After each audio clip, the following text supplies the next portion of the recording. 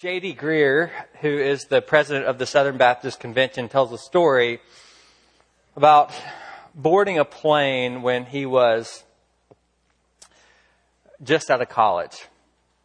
He walks up to this plane, and it's one of those flights that's the last out of the terminal at night. You know what I'm saying? The airport is kind of empty at that point in time, and he walks up, and it's a very small flight. It's a flight from Fort Lauderdale to Charlotte. Not a lot of people on it. In fact, he walks up to the gate and he sees two people there. One, he describes as a very old man who looked to be about 200 years old. And the other was a girl who was Chilean in her early 20s. And immediately he prayed about it and felt led to sit next to the Chilean girl. He sits next to the Chilean girl and starts to talk to her. He finds out that she's actually a student at Harvard University. He says since he went to Campbell University, the Harvard of the South, they had an instant connection. At that point, he begins to tell her about how Jesus changed his life and how he wants to be a missionary, to go to people in the Middle East and tell them about Jesus. And she listened very intently and very respectfully with these big brown eyes. And as she listened, she was listening and he was planning their marriage. He knew that in order to marry this gal, though, he would need to ask her the question. And so, as they are on this flight, he asked, Berta, will you give your life to Jesus? Will you follow Jesus? And without much thought, she looked at him and said, no. I'm glad that has worked for you and that's been good for you, but that never really worked for me. I'm so happy that you have found peace in Jesus, but I relate to my God in a different way. And he says, but Berta, this isn't my way. This is Jesus's way. And she responds, surely you're not saying that this way that you have chosen is the only way to God. You're not trying to tell me that if I don't accept Jesus the way that you have, I won't go to heaven, are you? She says, that must be the most arrogant, closed-minded thing I've ever heard. I can't believe anyone today would be so bigoted as to think that there is only one way to God. What kind of God is that? That's not a God I want to know. Well, at that point, he suspected that the wedding was off. And Berta's question, though, her response, it's quite natural today. It's really common. I mean, the idea that for someone to claim that their religion, one of the biggest problems that people have with religion in general, but particularly with Christianity, is this idea that you have, or we have, or one religion has the truth and other religions don't have the truth. That they have access or claims on or ways to God that other people don't have. I mean, this is something that is considered arrogant, she said, closed-minded, bigoted. And yet, this is the statement that we find right here in Isaiah 46. Look at verse 9.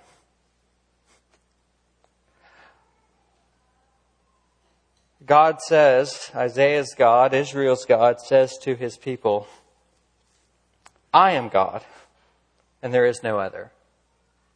I am God, and there is none like me. In other words, I am the only God, and I am uniquely God. Now that claim, if it's at all true, and I believe it is, we must come to terms with the fact that this strikes at the heart of a lot of our modern sensibilities. Because it means that a lot of things that we take as read are not true. And I want to talk about three implications, three things that we take as read that this actually causes us to have to rethink. The first is this. If this is the only God and the unique God, then it means that all religions are not the same. If you turn to the very beginning of this chapter 46, it actually opens with this polemic against the Babylonian religions and their gods. In verse 1, it talks about Bel and Nebo. Now, you probably don't know who Bel and Nebo are. It sounds like two characters that could become a great children's story, but it's not. It's actually two of the most famous gods in Babylonian culture. And verse 2 says quite explicitly that they cannot save. They cannot save the burden. Now, in other words, what Isaiah is saying is that these religions can't save, and your religion, your God, can save. Now, that means that all religions are not the same on Isaiah's terms, which strikes us as very, arrogant and rude and bigoted, disrespectful even. It's become popular, especially since the 60s, to say that all religions are the same, that they are equally true and they hold an equal amount of beauty. And this idea actually goes all the way back to the poet William Blake. You remember studying him in high school? William Blake wrote a little pamphlet and said, all religions are one. And he was basically saying that all religions are valid. The popular metaphor that's become very popular through the religious professor of religious studies, Houston Smith. Even if you haven't read Houston Smith, you know this metaphor. And it's that basically all the religions of the world are like paths up a mountain. And God is at the top. And as Houston Smith says, you've heard this, right? And as Houston Smith says, at the top, the trails all converge. Now, it feels humble as opposed to arrogant. I mean, isn't it arrogant to say your path is the only path and the only way? And it feels respectful as opposed to disrespectful. I mean, to say that somebody else is wrong, isn't that rude and disrespectful? And it seems to make sense, but does it really make sense? There's another professor of religious studies named Stephen Prothero. He teaches at the University of Boston. He's not a Christian. A couple of years ago, he wrote a very important book, though, entitled God is Not One. And listen to the subtitle, The 8 Rival Religions That Run the World and Why Their Differences Matter. And what Prothero basically says is that all gods are not the same, and it actually does not do us any good to say that they are. He says, while all God, the thing about all religions is they all ask the same question, and that is this, or they all recognize the common fact that something is wrong with the world. That the world is not the way it's supposed to be. And we all recognize that, don't we? The world is not the way it's supposed to be. Unless you're a naturalistic materialist, and then you actually are forced to say that the world is the way it's supposed to be. But I know that deep down existentially that just doesn't feel very right, does it? But anyway, so the world is not the way it's supposed to be. And that's basically the starting point of all religions. But the problem is that they all answer that question in radically different ways and therefore provide radically different solutions. So as Prothero says, what the world religions share is not so much the finish line, the top of the mountain, as the starting point. They begin with this simple observation, something's wrong with the world. But the religions of the world do not teach the same doctrines, they do not perform the same rituals, and they do not share the same goals. So they're not saying the same thing. And what I would suggest to you is, therefore, if we just start saying they're all saying the same thing and they're all really the same, that's actually not really respectful. It's tone deaf. I mean, think about it. Let's just say you really, really, really like stinky cheese, like me. And let's say you're married to someone who really, really doesn't like stinky cheese, like my wife. And let's say that you say, I went onto the dating app and it connected us and we were like 98% overlap. So I know that we share all the same vision, all the same goals. We like all the same things. Stinky cheese is awesome. So I know you like stinky cheese. And so you keep buying stinky cheese and put it in front of your spouse.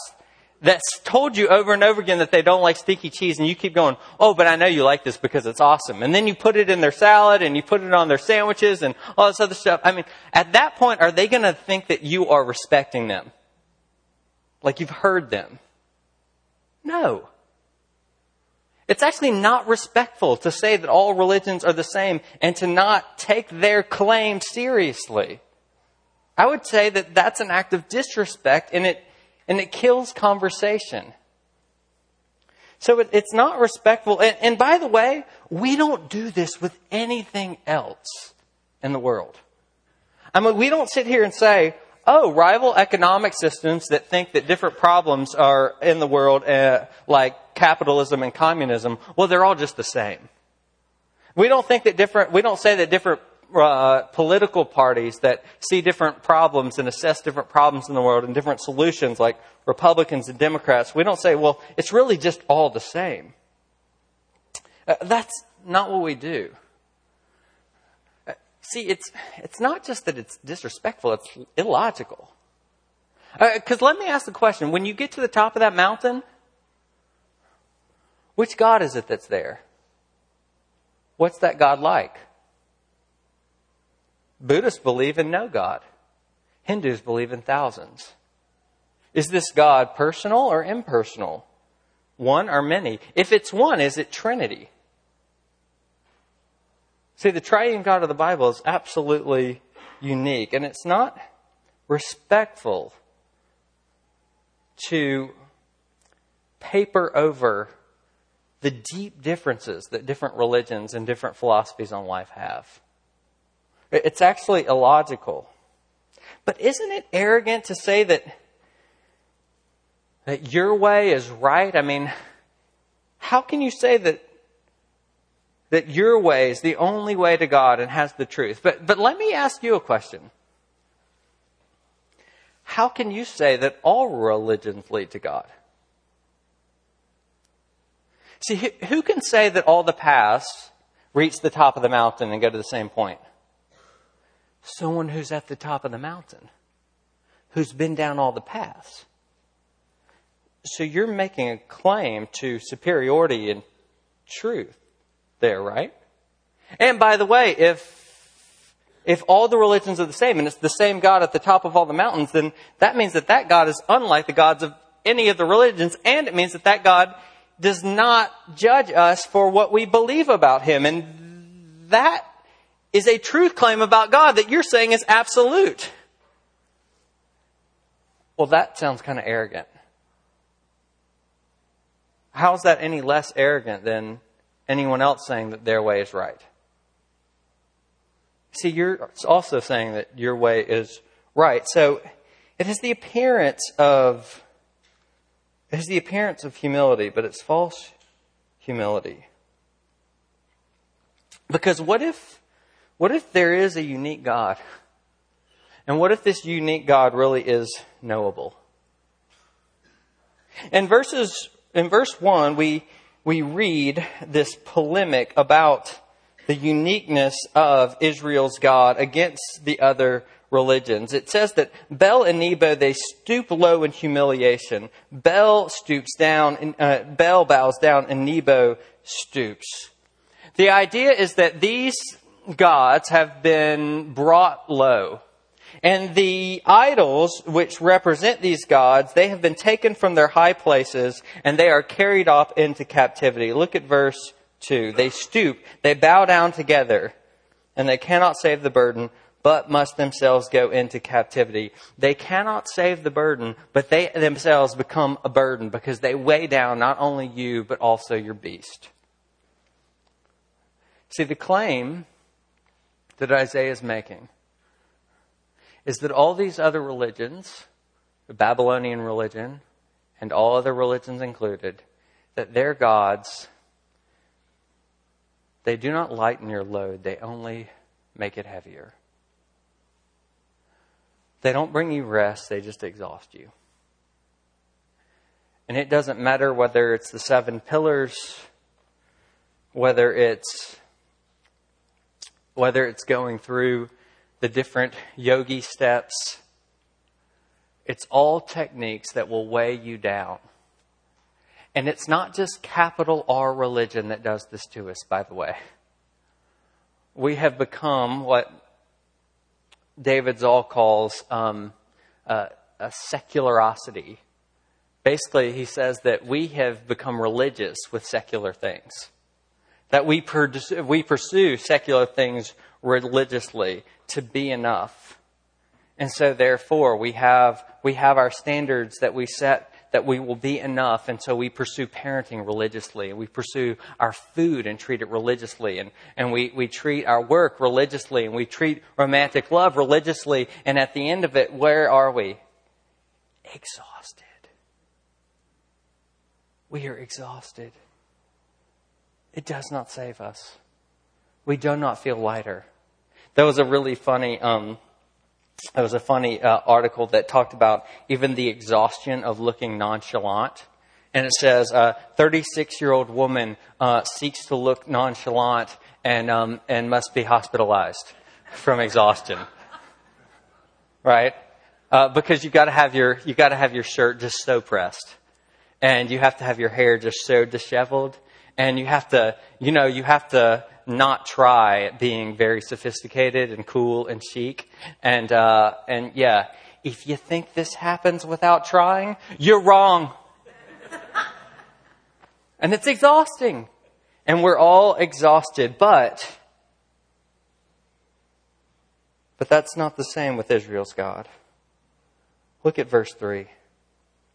Listen to me, O house of Jacob, and all the remnant of the house of Israel, who have been born by me from before your birth, carried from the womb.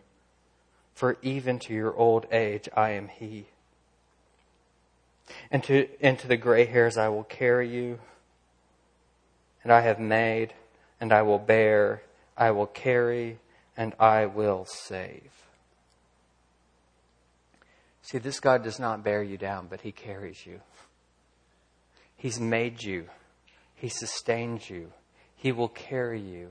And at the end, he will save you because he is utterly unique. He is utterly unique. And so you cannot say that all gods, all religions are the same. The second thing that you cannot say is or the other thing that this means is that you have to accept God as he is and not as you want him to be. Look at verses 6 and 7.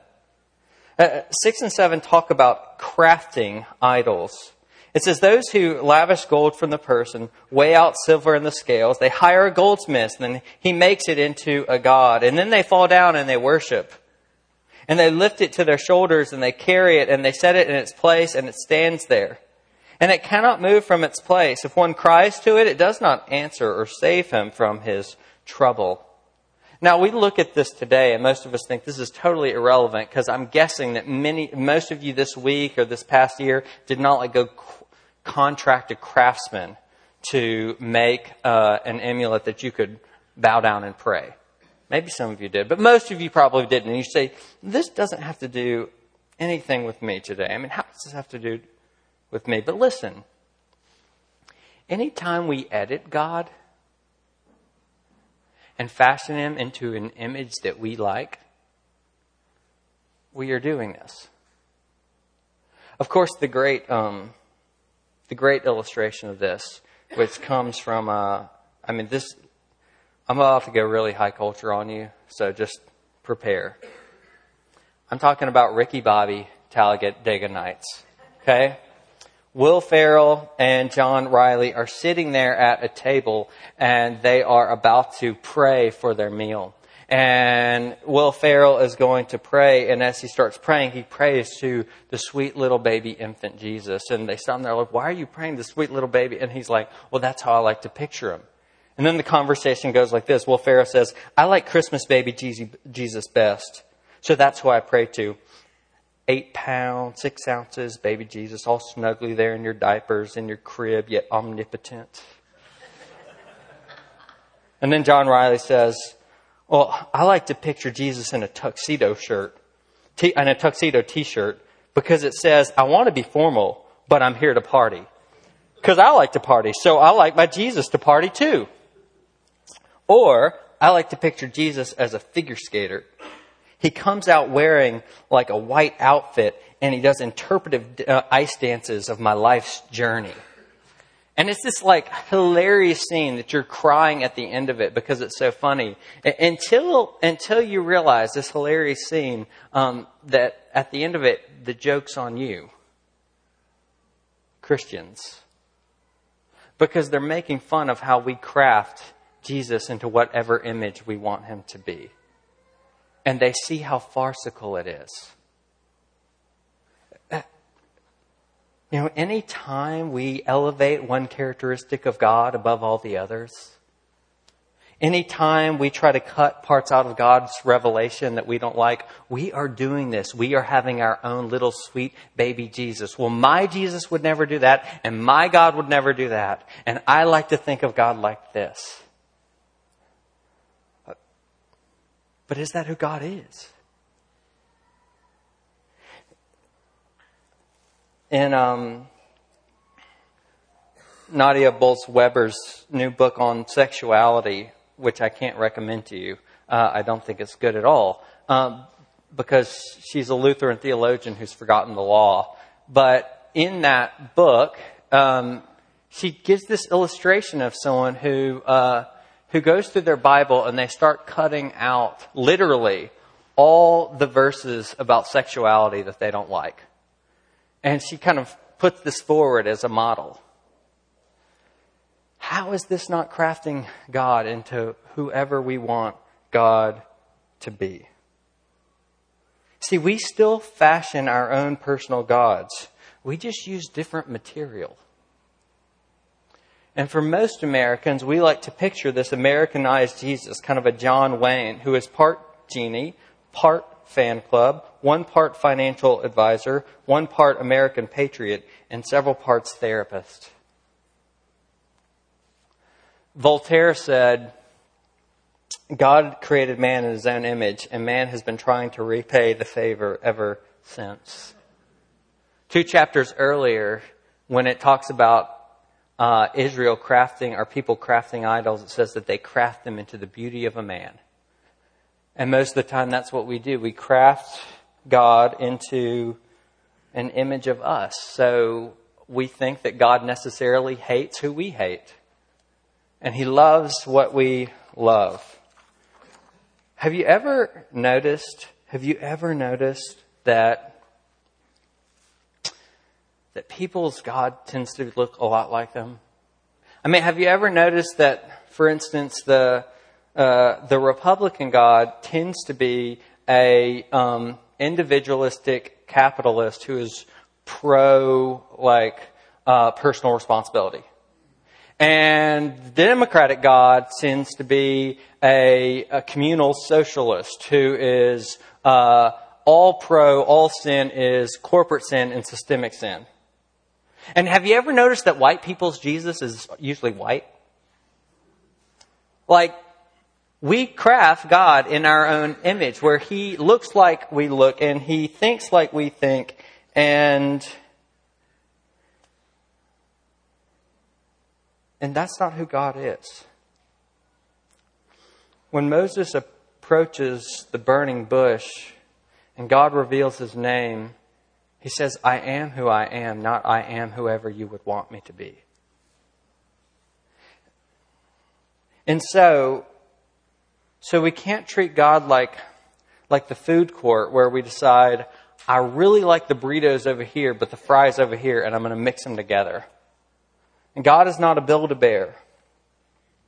And so here's the question. How do you know if you have crafted God in your own image and likeness? Well, let's just ask the question, does he look a lot like you? And think a lot like you? And have your priorities? Does he ever disagree with you or offend you? Because if God never disagrees with you or offends your sensibilities, then it's probably that you have projected yourself onto him. Because a relationship means that he's an independent being that you have to be confronted with, like any relationship. See, this God is unique. He says, I am God and there is no other. There is none like me. And so we can't craft him into however we want to make him. The third thing I think that this implies, this uniqueness of God implies, that strikes at our modern sensibilities is this. It means that we have to find God, and we can only find God where and how he has made himself known. Christianity makes this audacious claim. Absolutely audacious. It says that the only God, the unique God, has uniquely revealed his salvation. That he has actually uniquely revealed it. Look in verse 13.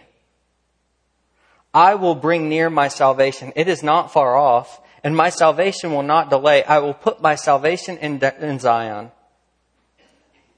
That says, I will put my salvation in Zion. And we understand what that means in chapter 59 when he says, a Redeemer will come to Zion. And you know what? 2,000 years ago, that Redeemer came. His name is Jesus. And he said, I am the way and the truth, and I am the life. And no one comes to the Father except through me. In 1 Timothy says that there is one mediator between God and man, the man Christ Jesus. There is one God, and there is one mediator between God and man, the man Christ Jesus. And if we want to know God, we have to go there. That's what Christians have always said. That's what the first chapter of Hebrews says. He is God's final and ultimate word. But of course we say, well, wait, why do I have to go there? I mean, that doesn't make any sense. I mean, this is a Western religion, and this is for Western people. Why do I have to go there? I mean, I'm not Western. But let's just set the record straight really clearly. Christianity is not a Western thing. It started in the Middle East. And let's set the record really clearly. Christianity first started to spread in Africa and India. So it's not a European thing, first and foremost. Though it did go through Europe, and that's where we inherited it from. Christianity is not any of those things. Christianity is a global thing because the unique, global, one true God in all the earth revealed himself. But he revealed himself in a particular place at a particular time. Why? Well, the thing that has helped me most in understanding this is reading a guy named Leslie Newbigin, a British missionary to India. And Newbigin, when I was reading Newbigin, what Newbigin notes is this. He notes that one of the biggest problems in the world that we have is division. We are a people in conflict. And you don't have to look just at our political scene, or our national scene, or our international scene. You can go to your kids' lunchrooms to see this. Division and conflict is a deep, deep problem within the human, our human experience. But if God were to reveal himself to each of us just individually, uniquely, then what does that do to solve the problem of our division? We still remain monads, individually related to God. But if God reveals himself at a particular place, at a particular time, in the form of a particular man who was of a particular height and a particular weight, and lived a particular amount of years, and climbed a particular tree and died a very particular death, and had a glorious and unique resurrection, then guess what? We all have to go there.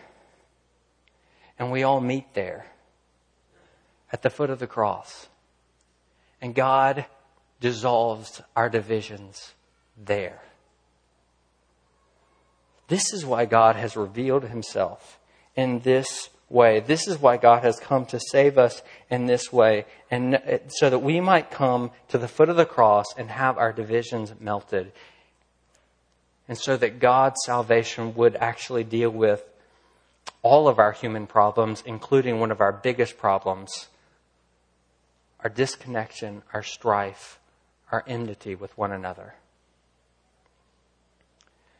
But notice where he is. He's not on top of the mountain. He is not on top of the mountain. He came down low. And so you might climb the top of the mountain, but guess what? That's not where he is. He came all the way down. You see, this message is not about The Christian message is not about an ascent to God, but about His descending to us. Christianity does not point you to a path to climb, but it points you to a place where He descended. He descended all the way down into the depths of our misery and sin. And He was weighed down there, all the way to the depths of the hell that we have created. He came all the way down that He might lift us up. See, Christianity is not about us seeking God. It's about God seeking us. It's not about us finding God. It's about God finding us. The Apostle Paul writes to the Galatians, now that you have come to know God, he goes, or rather, come to be known by Him. See, this is the gift of grace. That He brings His salvation to us. Look at verse 13.